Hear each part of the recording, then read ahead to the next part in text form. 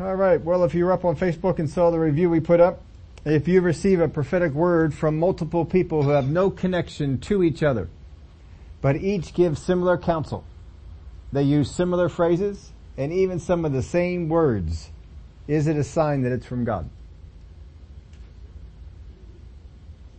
That's what we're going to look at here tonight. Now, sometimes we've heard some things spoken about this and some warnings given on this, but if you had to go to the Word of God, could you prove it? Whichever way you believe on it, could you prove it? There are some people who believe that all those similarities would certainly make it be God, but could they prove it from the Word of God? And then there are some that would say that it's not from God, but could they prove it from the Word of God? Because whatever it is that we believe, we have to come to a place where we understand, I have to believe it if the Word of God says it. If the Word of God doesn't tell it to me, maybe we have some opinions, but we must keep clear that it is an opinion. It's not the Word of God. Now, I have some opinions that are not founded in the Word of God, and they may very well be true and good, and maybe even wise. But if they're not found in the Word of God, it's not God's wisdom. It's wisdom as we've pieced it together. And I understand we sometimes need to do that on some areas. So I'm not telling you never do it. I'm just saying if we have something, it's so easy for people to elevate their own opinion to that of the Word of God. And we have to be careful about it. So we're going to take a look at Ezekiel chapter 11 here. We're just carrying the one chapter. I see we have no video yet, huh? No, I meant on this part. So they'll just have to join us as we're in progress here. So, Ezekiel chapter 11. And we are at verse 1. Then the Spirit lifted me up. This is still the same vision. It began in 8, 9, 10, and 11 here. Then the Spirit lifted me up and brought me to the east gate of the Lord's house, which faces eastward, and there at the door of the gate were 25 men, among whom I saw Jazaniah, the son of Azur, and Pelatiah, the son of Benaiah, princes of the people. Now that word there, princes, is not necessarily royalty. It is princes as in people that rule. It doesn't use the term priest, and even though they are standing in the place where priests usually are, it's not putting that terminology on them. So it may be that these are just leaders that have taken up the space of leadership since many of the others were taken into captivity. And he said to me, Son of man, these are the men who devise iniquity and give wicked counsel in this city, who say the time is not near to build houses. This city is the cauldron, and we are the meat. Therefore prophesy against them. Prophesy, O son of man. Now we're going to have a little bit of fun here with verse 3. Verse 3 is a very puzzling verse in how you interpret it and how you translate it. And if you read it in the King James, it will read one way. If you read it in the New King James, it will read slightly different. If you read it in some other versions, it will be opposite of each other. This verse is, I was looking at a number of different translations, and if you ever want to see, we heard, the Message. Sometimes they really hit some nice, and sometimes they just really blow it. If you want to see a time when they really blew it, take a look at this verse. Boy, did they blow it on this verse. I don't even know what they were trying to get a hold of in this one. But this is a very confusing verse, and apparently to a lot of people who have made a study of Ezekiel, this one particular verse is very confusing to them. So if you ever get to a place where a verse is confusing, the best thing to do is go back into Scripture and get where it's going to be consistent. So that's what we're going to try and do, and we'll show you some of these here. So we're back to these 25 men, and we've had them come up in the vision before. These are the men who devise iniquity and give wicked counsel in this city. So Ezekiel is carried by the Spirit to the place that was occupied by the glory of God by the east gate. It had been lifted up, and it's still in that area, but he is carried over to the place that it once had occupied. Now it gives two people's names here. And this is the only place in the Bible we know these guys. We don't even know them from Jeremiah. And yet they're in the city where Jeremiah is ministering. This is the only place that we have them. Now there are some archaeological discoveries in Jerusalem that have found about 250 clay seals from this particular time frame. The names of both of these men appear on these seals. There's also the name of Jeremiah and the seal of Jeremiah's scribe Baruch. They were also found. So that's now the seals. The reason it's only the seals that are found is the seals were around the documents which burned up in the fire that Nebuchadnezzar set when he burned the temple down. So the seals remained because they wouldn't have burned. So we would have had those, and so there are seals that have different people's names on them, and they were seen there. Now let's take a look at this verse 3 here. The time is not near to build houses. This city is the cauldron, and we are the meat. So, according to this one, this is not near. The time is not near to build houses. Now, in some of the other prophecies that were given, some of the false prophecies, they were telling them that this is all going to go away in 2 years, and to not fret about it. And we know that Ezekiel and Jeremiah were both prophesying things to plant vineyards and to build houses. So here where it says the time is not near to build houses, this city is the cauldron, and we are the meat. Let me read you some of the other translations that are this. I got two of the best ones I could find that translated this. They're completely opposite of each other. But in the New Living Translation, it says this: they say to the people, this is the false leaders, it is not a good time to build houses. Or, I'm sorry, question mark. Is it not a good time to build houses? This city is like an iron pot. We are safe inside it like meat in a pot. That's one way that you can do it. Now here's the other way. This is from the New English Translation, often known as the NET, the Net Bible. They say the time is not near to build houses. The city is a cooking pot and we are the meat in it. Now if you look at it this way, that the city is a cooking pot and we are the meat in it, or the city is like an iron pot and we are safe inside it like meat in a pot. When would a cooking pot ever be a safe place for meat? I mean, it's never. If you could think of other things that you would say that's going to keep the meat safe, but not a cooking pot. That would not be the thing to do. So I would say, just from the analogies that are there, the iron pot and the cauldron and the meat, that we're looking at a cooking process, and if the city is being called a cooking pot, then those that are inside are in trouble. Now I've got another, just in looking at all the things that were said before this. See, one of the things we know from the false prophets, what they're trying to do is they're trying to get the people, they're asking the people to pay no attention to Jeremiah and Ezekiel. Don't mind them, their message is false. And Ezekiel and Jeremiah are urging submission to the Babylonians. The false prophets are urging rebellion. And that's where they're coming apart there. Jeremiah taught the people at home and in captivity that submission to the Babylonians was the only way that they would be safe. It was the will of God. Now you can go over to Jeremiah 29 and verse 4 if you just want to write that down. We're not going to go to it now, but you can write that down for it. Later on, God, in chapter 17 of Jeremiah, God condemns Zedekiah for not remaining submissive to Nebuchadnezzar. So Jeremiah and Ezekiel are both saying, be submitted to the Babylonians. This is the will of God. You guys rebelled.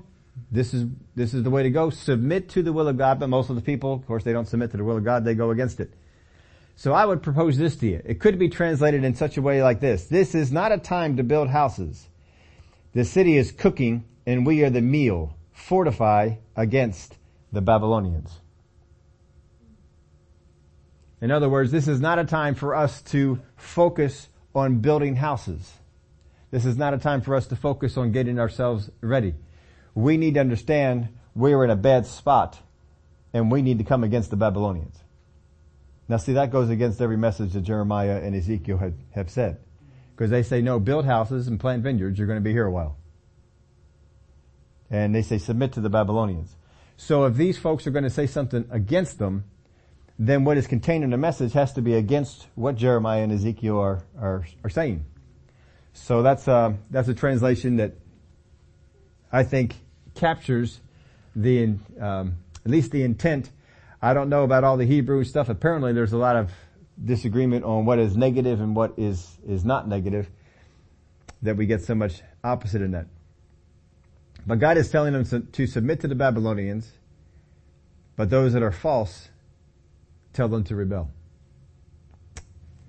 Let's go on over to verse 5.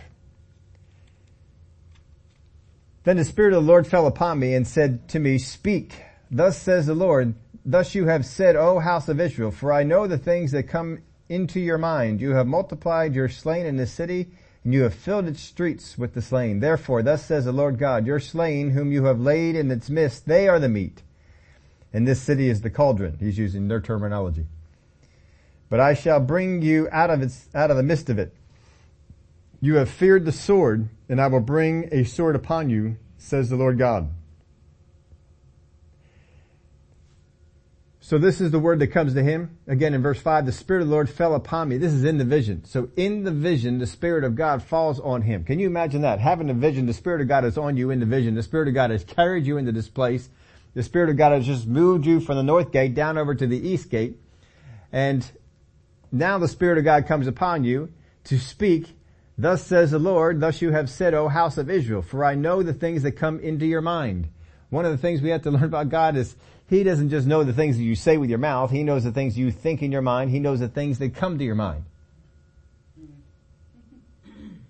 You have multiplied your slain in this city, and you have filled its streets with the slain. So as much as they fear the Babylonians, they're outright killing people in the city.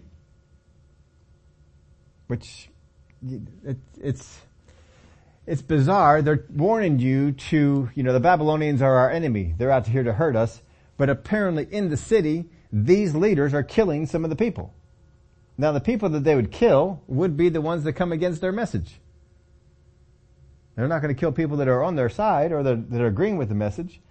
But those people that are in the camp of Jeremiah or Ezekiel, or those people who want to follow them, they apparently are going around and they're killing them. They're slaying them in the city for the purpose of creating fear amongst those that are there so that they won't follow them. And so that's what God says in this particular message here. He says, you have multiplied your slain in this city. Not the Babylonians, you guys have done it. And you have filled its streets with the slain. Therefore, thus says the Lord God, your slain whom you have laid in its midst, they are meat. They are the meat. And this city is the cauldron. But I shall bring you out of the midst of it. So God is saying, I'm not saying the people that are alive are the meat. I'm saying the people that are dead. They're the meat, and you are the ones who killed them. Now, if you were regular people in the city, wouldn't you become fearful of the leaders? If they're going around somehow and killing some of the people that are there, wouldn't that generate a fear? So somehow, these leaders are generating an idea with the people in the city, the Jewish people in the city, that these guys are evil. They're coming against us. They're planted here by the Babylonians. They're here to tell us to go along in a wrong way, so that the people get on board with this false leadership, that they are excited that these people are dying. Because it doesn't create any fear in them. They're not afraid of these leaders. Now that's a situation that's been created many times in history, not just here. You can go through World War I and World War II, and some of the attitudes that were created in the Soviet Union and Russia and Germany, Japan, Italy even. I don't know if not everybody is aware, because the other ones were out there killing so many, but Mussolini was out there killing a lot of people too. And they just, they generate an idea. These are bad people. And these are people that shouldn't be here. And so the Germans were just outright killing the Jewish people, and no one seemed to be bothered by it. At least not enough of the people to do anything. There wasn't the fear, they're going to come after me. And that's what's going on here in Jerusalem. So verse 8, you have feared the sword, and I will bring a sword upon you, says the Lord. This is the word that he gave. So they're afraid of the sword. Of all the things they're afraid of, the sword is the one they're afraid of most. Remember, God knows their thoughts. He knows the things that come into their mind. And I will bring you out of its midst and deliver you into the hands of strangers and execute judgments on you. You shall fall by the sword. I will judge you at the border of Israel. Then you shall know that I am the Lord. So the city shall not be your cauldron, nor shall you be the meat in its midst. I will judge you at the border of Israel, and you shall know that I am the Lord. For you have not walked in my statutes, nor executed my judgments, but have done according to the customs of the Gentiles which are around you. Now, last verse there we're going to come back to, because there are some things inside the book of Ezekiel that we've already read that might cause us to be confused about that one verse. So we're going to come back to that in just a minute. But here's the prophecy he has made to them. He says, I will bring you out of its midst. He says, I'm going to bring you out of Jerusalem. I'm going to bring you out of the pot, so to speak, and deliver you into the hands of strangers and execute judgments on you. You shall fall by the sword, and I will judge you at the border of Israel. So what he's saying here is, remember earlier, there were three things that were prophesied about them. That the people who remained in the city, there would be famine. The people who remained until the city fell, there would be sword. And those people who escaped, there would be pestilence. And sword would also follow them. So famine, pestilence, and sword. These are the three things that are going to wipe them out. And God says, these three things I'm sending upon you.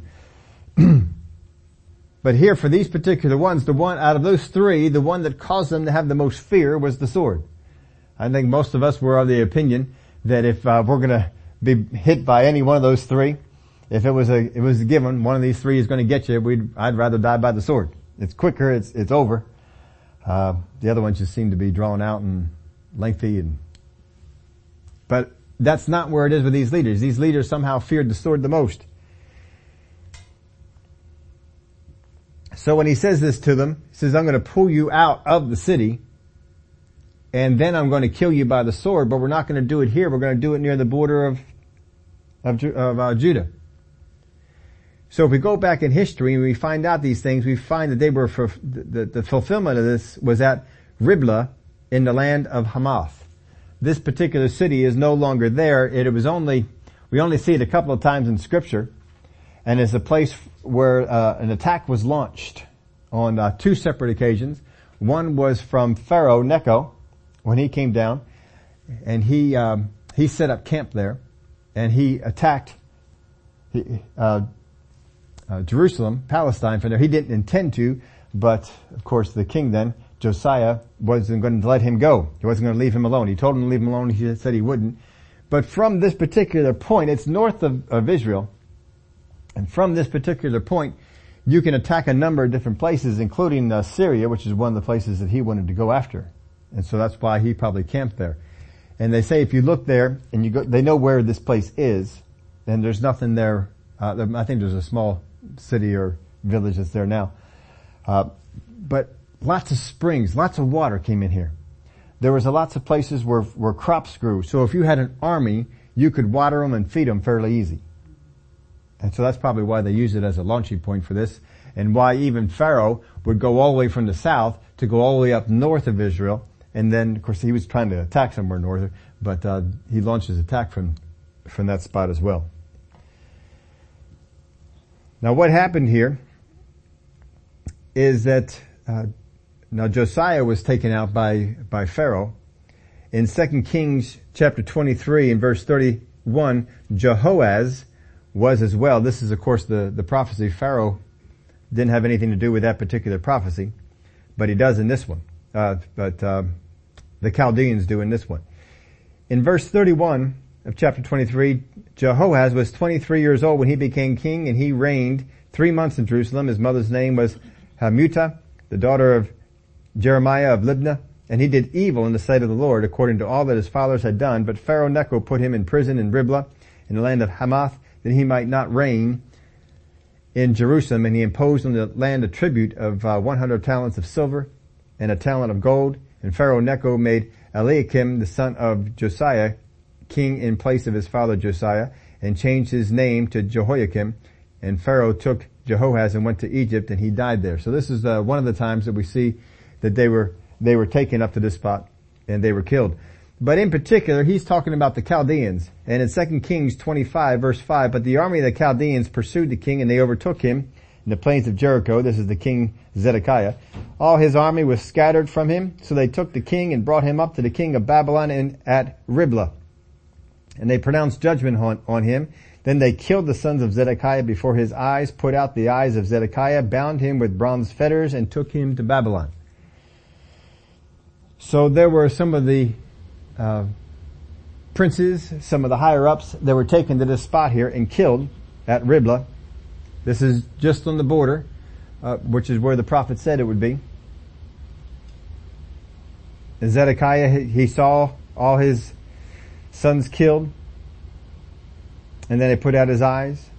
In Jeremiah chapter 39 verse 5, but the Chaldean army pursued them and overtook Zedekiah in the plains of Jericho. When they had captured him, they brought him up to Nebuchadnezzar, king of Babylon, to Riblah in the land of Hamath, where he pronounced judgment on him. Then the king of Babylon killed the sons of Zedekiah before his eyes in Riblah, and the king of Babylon also killed all the nobles of Judah.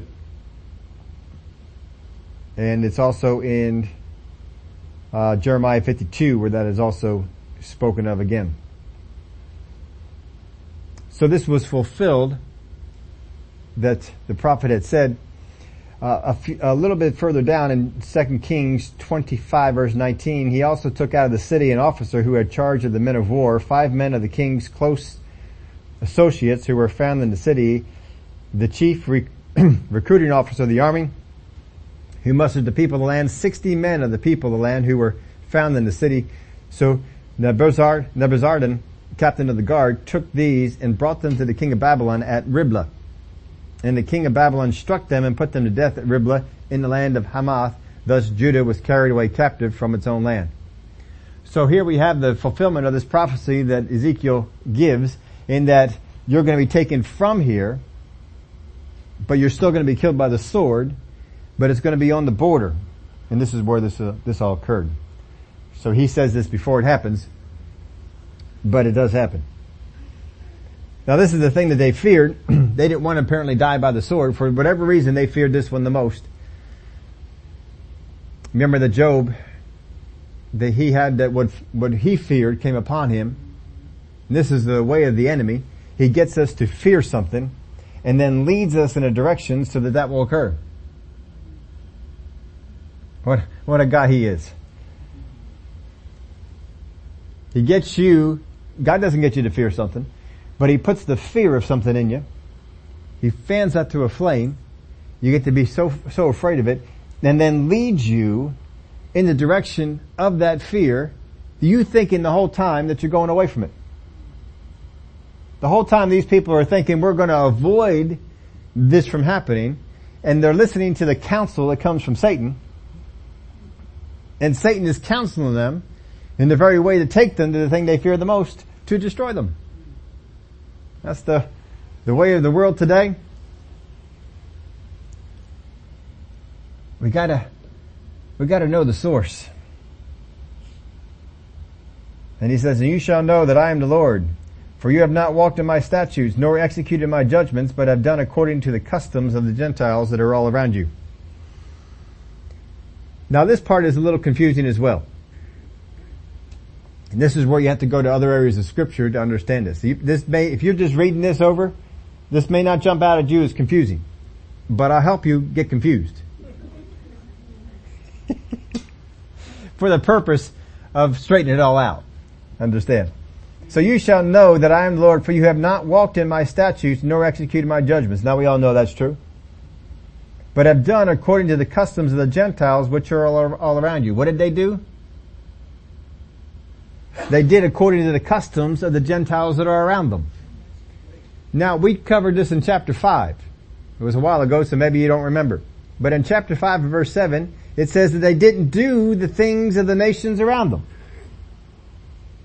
In fact, pull that up. Can you pull up Ezekiel chapter 5 verse 7? Let's just read it right on out of there into my little summary I put. Therefore, thus says the Lord God, because you have multiplied disobedience more than the nations that are around you, have not walked in my statutes, nor kept my judgments, nor even done according to the judgments of the nations that are around you. So, again here in this particular verse, let's read it again. But you have done according to the customs of the Gentiles that are around you. And here it says, nor even done according to the judgments of the nations that are around you. So did they not do it, or did they do it? There's another verse over in Ezekiel chapter 16:47 which clears it all up for us. You did not walk in their ways, nor act according to their abominations, but as if that were too little, you became more corrupt than they in all your ways. So at one point he's saying, you did what they did, and another one it says you didn't do, because they actually went beyond it. You did more corruption than all of them did. If you would have just walked in the ways of the Gentiles, it wouldn't have been as bad. But you went way beyond it. So, he's not really saying anything different or anything to be confused about. God is just focusing on things at a different time. First off, we're looking at the fact that you walked after the ways of the Gentiles instead of the ways that I said to go. Another time he's looking at it, he says, now if I compare you to the Gentiles, you've gone way beyond. You haven't done what they done, you've done more. And then over there in chapter 16, he kind of ties it all together and brings it in there. So that may not have been confusing to you, and hopefully it won't ever be. So now it happened while I was prophesying. Keep this in mind. This is still a vision of something that will happen in the future. Now it happened while I was prophesying that Pelatiah, the son of Benaiah, died. Then I fell on my face and cried with a loud voice and said, Ah, Lord God, will you make a complete end of the remnant of Israel?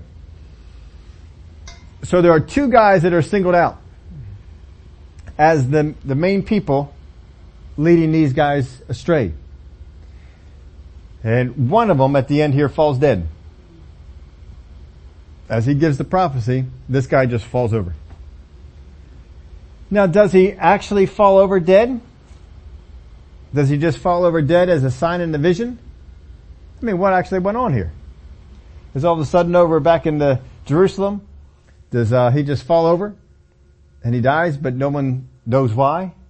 It's a little puzzling as to what went on there. But here in this vision, he falls dead. Now again, this is a vision of things that will happen. They have not quite happened yet. I put in your outline, perhaps it's like Hananiah in Jeremiah 28. And if you don't mind a little diversion, we'll go over to Jeremiah 28, verse 1. And it happened in the same year, at the beginning of the reign of Zedekiah, king of Judah, in the 4th year, and in the 5th month. Keep that in mind. That's the 5th month. That Hananiah the son of Azur, the prophet, who was from Gibeon, spoke to me in the house of the Lord in the presence of the priest and of all the people, saying, Thus speaks the Lord of hosts, the God of Israel, saying, I have broken the yoke of the king of Babylon. See, he's one of those who says we should rebel. God has already broken the yoke. Now we just need to rebel and go forward. Within 2 full years, I will bring back to this place all the vessels of the Lord's house that Nebuchadnezzar, king of Babylon, took away from his place and carried to Babylon. And I will bring back to this place Jeconiah, the son of Jehoiakim, king of Judah, with all the captives of Judah who went to Babylon, says the Lord, for I will break the yoke of the king of Babylon. Then the prophet Jeremiah spoke to the prophet Hananiah in the presence of the priest and in the presence of all the people who stood in the house of the Lord. And the prophet Jeremiah said, Amen. The Lord do so. And the Lord perform your words which you have prophesied to bring back the vessels of the Lord's house and all who were carried away captive from Babylon to this place. Nevertheless, hear now this word that I speak in your hearing and in your hearing of all the people. The prophets who have been before me and before you of old prophesied against many countries and great kingdoms of war and disaster and pestilence. As for the prophet who prophesies of peace, when the word of the prophet comes to pass, the prophet will be known as one whom the Lord has truly sent. And that makes sense. Then Hananiah, the prophet, took the yoke off the prophet Jeremiah's neck, because he had put one on in a demonstration, and broke it. And Hananiah spoke in the presence of all the people, saying, Thus says the Lord, even so I will break the yoke of Nebuchadnezzar, king of Babylon, from the neck of all nations within the space of 2 full years. The prophet Jeremiah went his way. Now this was a yoke that he had put on. God told him to put this yoke on as a demonstration of the yoke of Babylon. And so in order to bring credence to his prophecy, he goes over and takes that yoke, because he's declaring that Jeremiah is a false prophet. And he takes that yoke and he breaks it.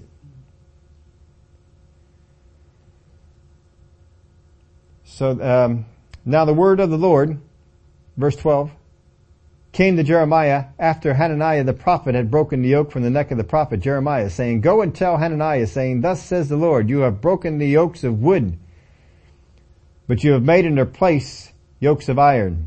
For thus says the Lord of hosts, the God of Israel, I have put a yoke of iron on the neck of all these nations, that they may serve Nebuchadnezzar, king of Babylon, and they shall serve him. Because understand there's more nations than just Israel that serve Babylon. I have given him the beasts of the field also. Then the prophet Jeremiah said to Hananiah the prophet, Hear now, Hananiah, the Lord has not sent you, but you make this people trust in a lie. Therefore, thus says the Lord, Behold, I will cast you from the face of the earth. This year you shall die, because you have taught rebellion against the Lord. Now that's quite a thing to say, to pronounce, and Jeremiah is saying something that could bring everything that he has prophesied into question. But he got this from the Lord, and he's delivering what the Lord says. When you receive something from the Lord, you just have to deliver it. You don't have to bring it about. And verse 17 says, So Hananiah the prophet died the same year in the 7th month. So this started out in the 5th month. It seems that 2 months later is when he died. Now what do you think the people did when Hananiah, their false prophet, who was telling them they were going to be free from Babylon? When Jeremiah comes and prophesies he's going to die, and Hananiah dies. Well, I can pretty much tell you what happened. They all got mad at Jeremiah. And they continued to believe the false things that were said.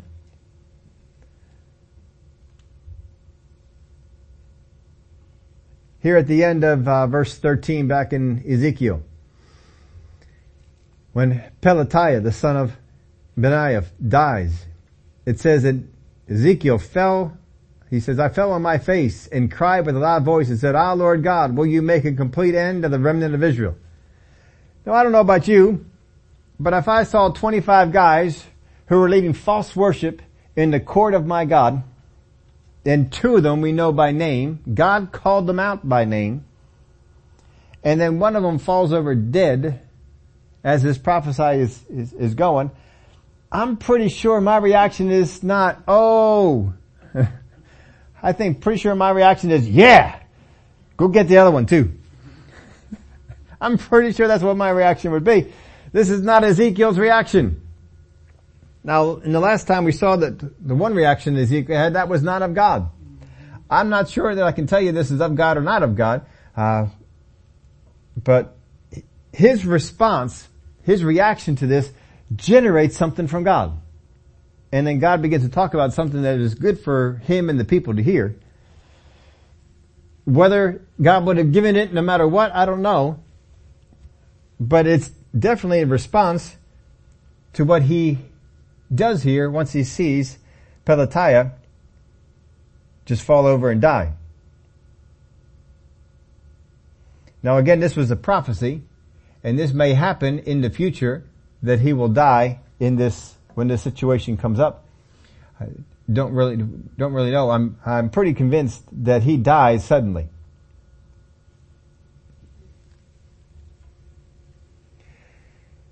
So, let's go on here to verse 14. Again, the word of the Lord came to me, saying, Son of man, your brethren, your relatives, your countrymen, and all the house of Israel in its entirety are those about whom the inhabitants of Jerusalem have said, Get far away from the Lord. This land has been given to us as possession. So people were going to come into the land once they were vacated from it, and they're going to say, y'all get away from this. This is our possession now. Now that's happened about every time that Israel's been kicked out. Other people have moved into the land and they said, this is ours now.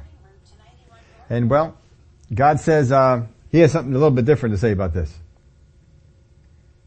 Get far away from the Lord. This land has been given to us as a possession. I see they even want to try and claim that God did it. Therefore say, thus says the Lord God, although I have cast them far off among the Gentiles, and though I have scattered them among the countries, yet I shall be a little sanctuary for them in the countries where they have gone. So God says, I may have thrown them all over the place, and they may be in many countries. Now, not just Babylon. There's a bulk of the captives that are in Babylon, and this is the ones that Ezekiel is sent to. But Assyria also took some of them and dispersed them in other parts of the country, and other parts of the world, and they may be some of the ones that they have reference to as well. But wherever it is, he's saying countries. So we're not just talking about those that are in Babylonia. We're talking about those that are all around the world. And he says, wherever they are, I know where they are. And I am their sanctuary. All they need to do is be submitted to me and not rebel against my ways or the prophets that I have. Do what they say. And I'll be a sanctuary for them.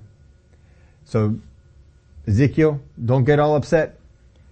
Don't be thinking, oh man, God's gonna wipe all of them out. Just cause that one guy died, he was evil. He was leading them down the wrong way. You know, sometimes we talk to you about different people that are around in our country, prominent people, that are leading people down a wrong way. You know, some of my favorites, you know, Katie Couric and some of the other ones, and y'all laugh at me when I say there's a special spot in hell for these people. There is a special judgment on people who lead people astray from the things of God, who speak things that are false, that are not inspired by God, and try to speak them with authority. Most of these people in the news speak things as if they are the authority, and they are not. And when they get to the judgment seat, if they have not repented and they have not turned from their ways, these people that have purposely led other people astray will come into a very great judgment. If we know from the scripture that those that become teachers in the body of Christ become ministers and they lead people in a wrong way, God says, I'm going to have a strict judgment for you. What do you think it is of those in the world who lead people in a wrong way? Not just content with being evil themselves. No, we have to lead others into this way as well. We have to force them into this way.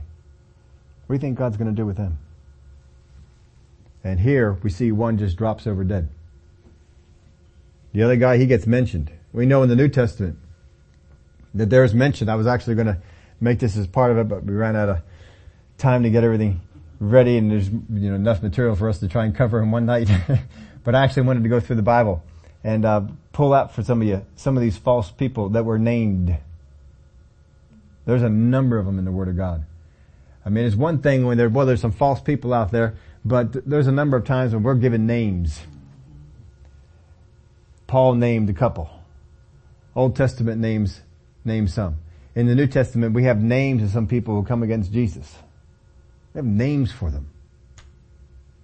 These are people that are leading them down the wrong path. Where do we leave off at? 16?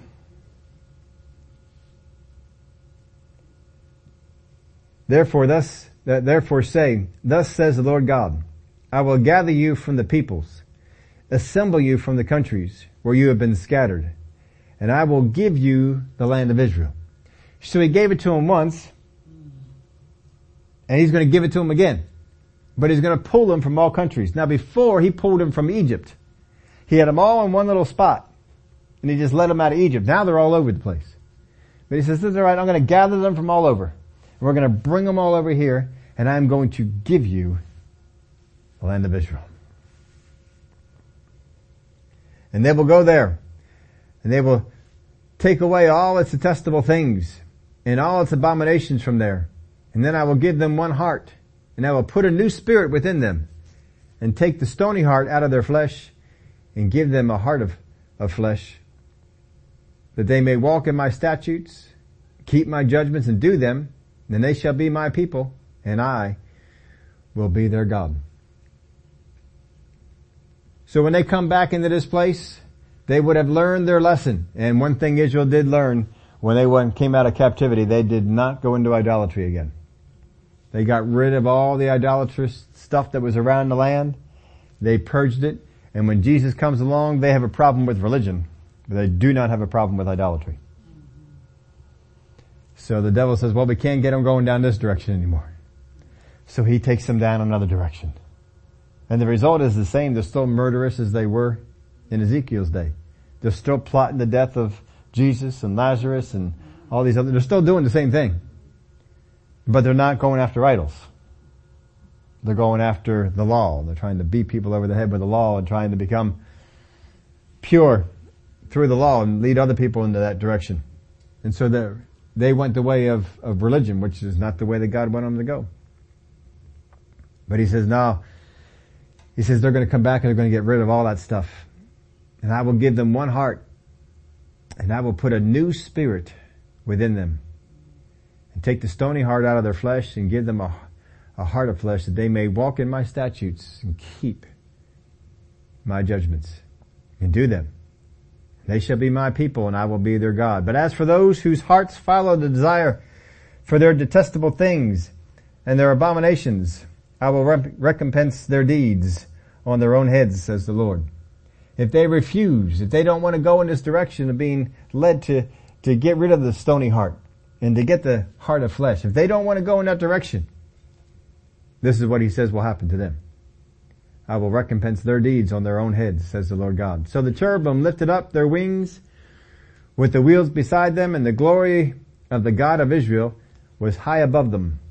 And the glory of the Lord went up from the midst of the city and stood on the mountain, which is on the east side of the city. This mountain on the east side is the same mountain that Jesus tells the people to flee to when the abomination of desolation is set up. This is where the Spirit of God went to. Then the Spirit took me up and brought me in a vision by the Spirit of God into Chaldea to those in captivity. And the vision that I had seen went up from me. So I spoke to those in captivity of all the things the Lord had shown me. So those people that were there, again, whether these people came and assembled every day, whatever it might be, they were assembled there. It seems to be during the time when he was doing the laying on the side part, at least the days would count out that he was towards the end of it, but not quite past it. And while he was doing this is when he had this vision. And after the vision, he related the things that had gone on in the vision to the people.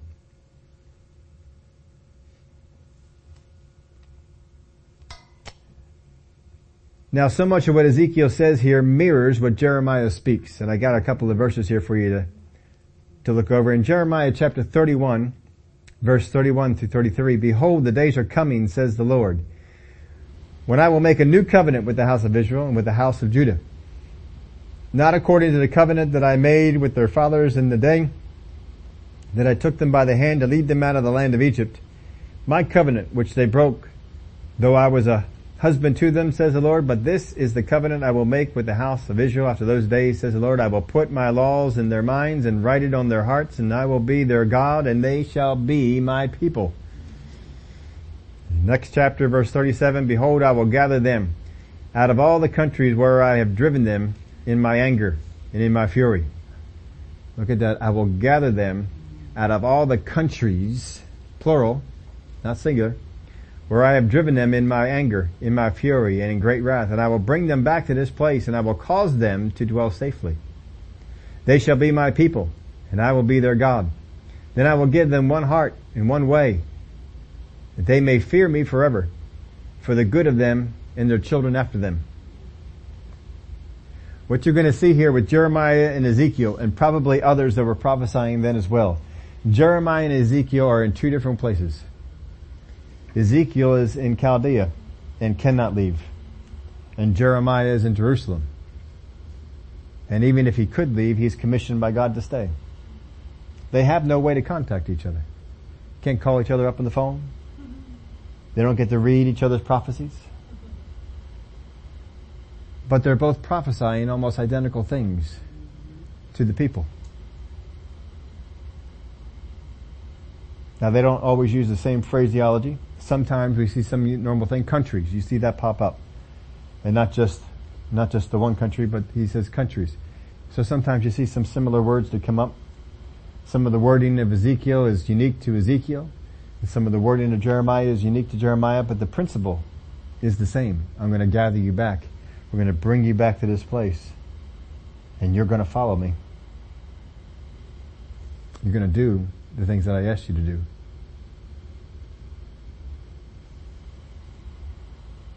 Sometimes we may think that if a person, we go over here to a meeting in Northeast and a person gets up and prophesies over us and speaks some things and uses some terminology and some phraseology. And then some months later we go out to a place in Texas and someone we didn't know, they don't know us, prophesies over us, uses some of the same phraseology, some of the same words, and the message is the same. And then maybe later on we go out to some place out west and we're in a meeting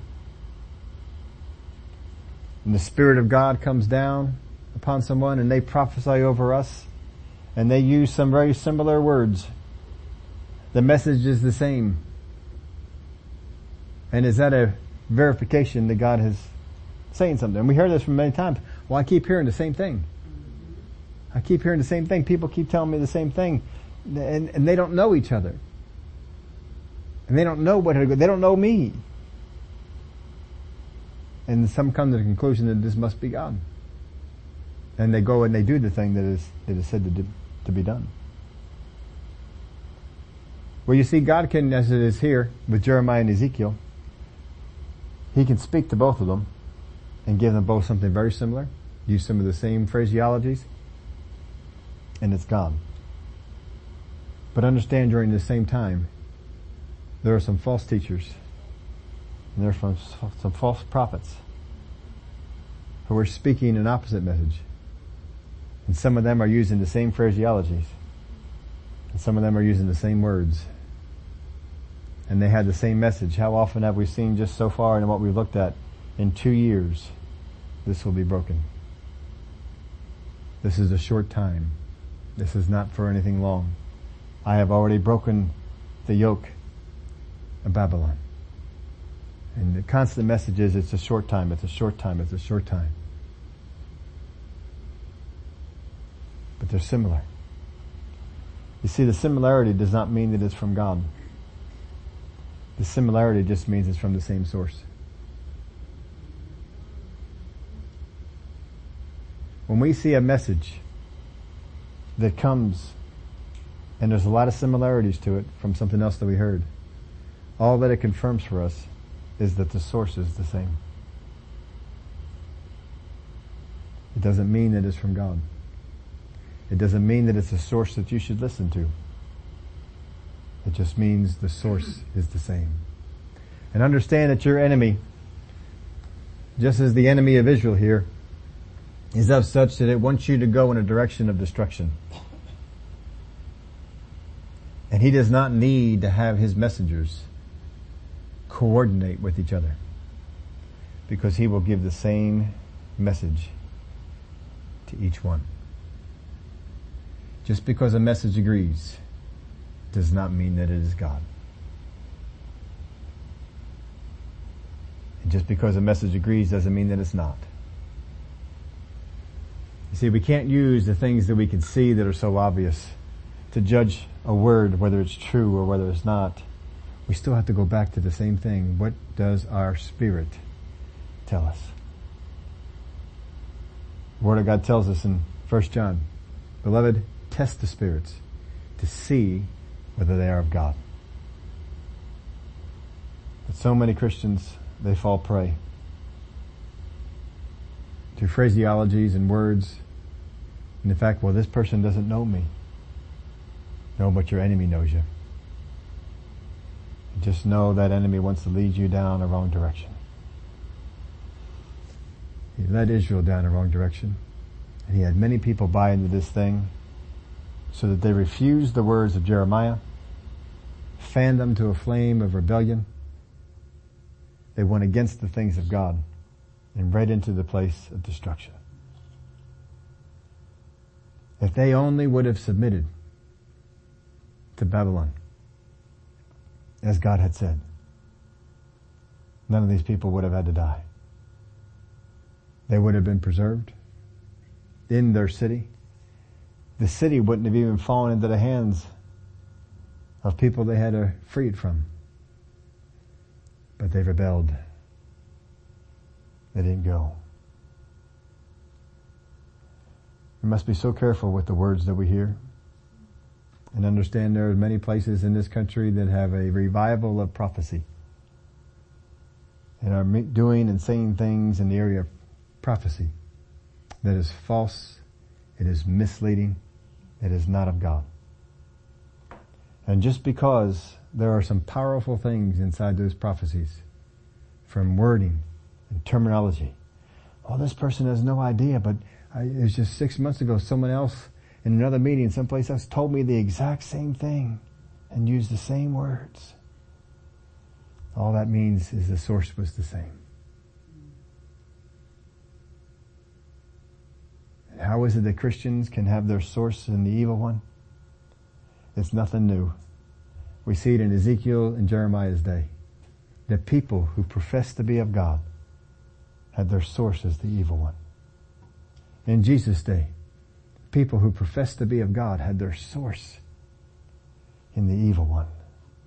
In Paul's day, people who profess to be of God had their source in the evil one. Jesus said, you are of your father the devil, because he knew what their source was. Identify the source. It will expose the message. And the devil will hate it. Because if he cannot camouflage the source, you will never accept the message. And he wants you to accept the message. God doesn't jump around, wave his arms, and say all manner of things to get your attention. No, don't do it. He's given us everything we need to discern what is right, what is wrong, what is of him and what is not. Because he doesn't want us to go down the wrong direction. Just understand your enemy can be very coordinated. He's not always very smart, but he is very coordinated. He's very cunning. He's very crafty. But you see, I say he's not very smart in that you cannot make a lie be the truth. Because every lie has its root in what is false. And the more you trace it back, the more you will find out it's false. But the truth, you can trace that back as far as you want to go. And all you do is find more truth. That's the way of God. Well, Father, I thank you for the warnings that we have in the Word. And just as the children of Israel did not heed these warnings and went in a direction that let the enemy take them to the very thing they feared. But Father, you wanted to prevent them from that and to keep them from it. Father, I thank you for the help that you give us in this life and in this day, that we can discern what is false, what is true. We're not going to be swept off our feet because something looks so supernatural, because something looks so consistent with something else that we heard and something else that we heard before that. For none of that matters. All we need to do is find out the source. And I thank you, Father, the source of light is light. The source of darkness is darkness. And we are able to tell the difference. I give you the praise and glory for it in Jesus' name. Amen.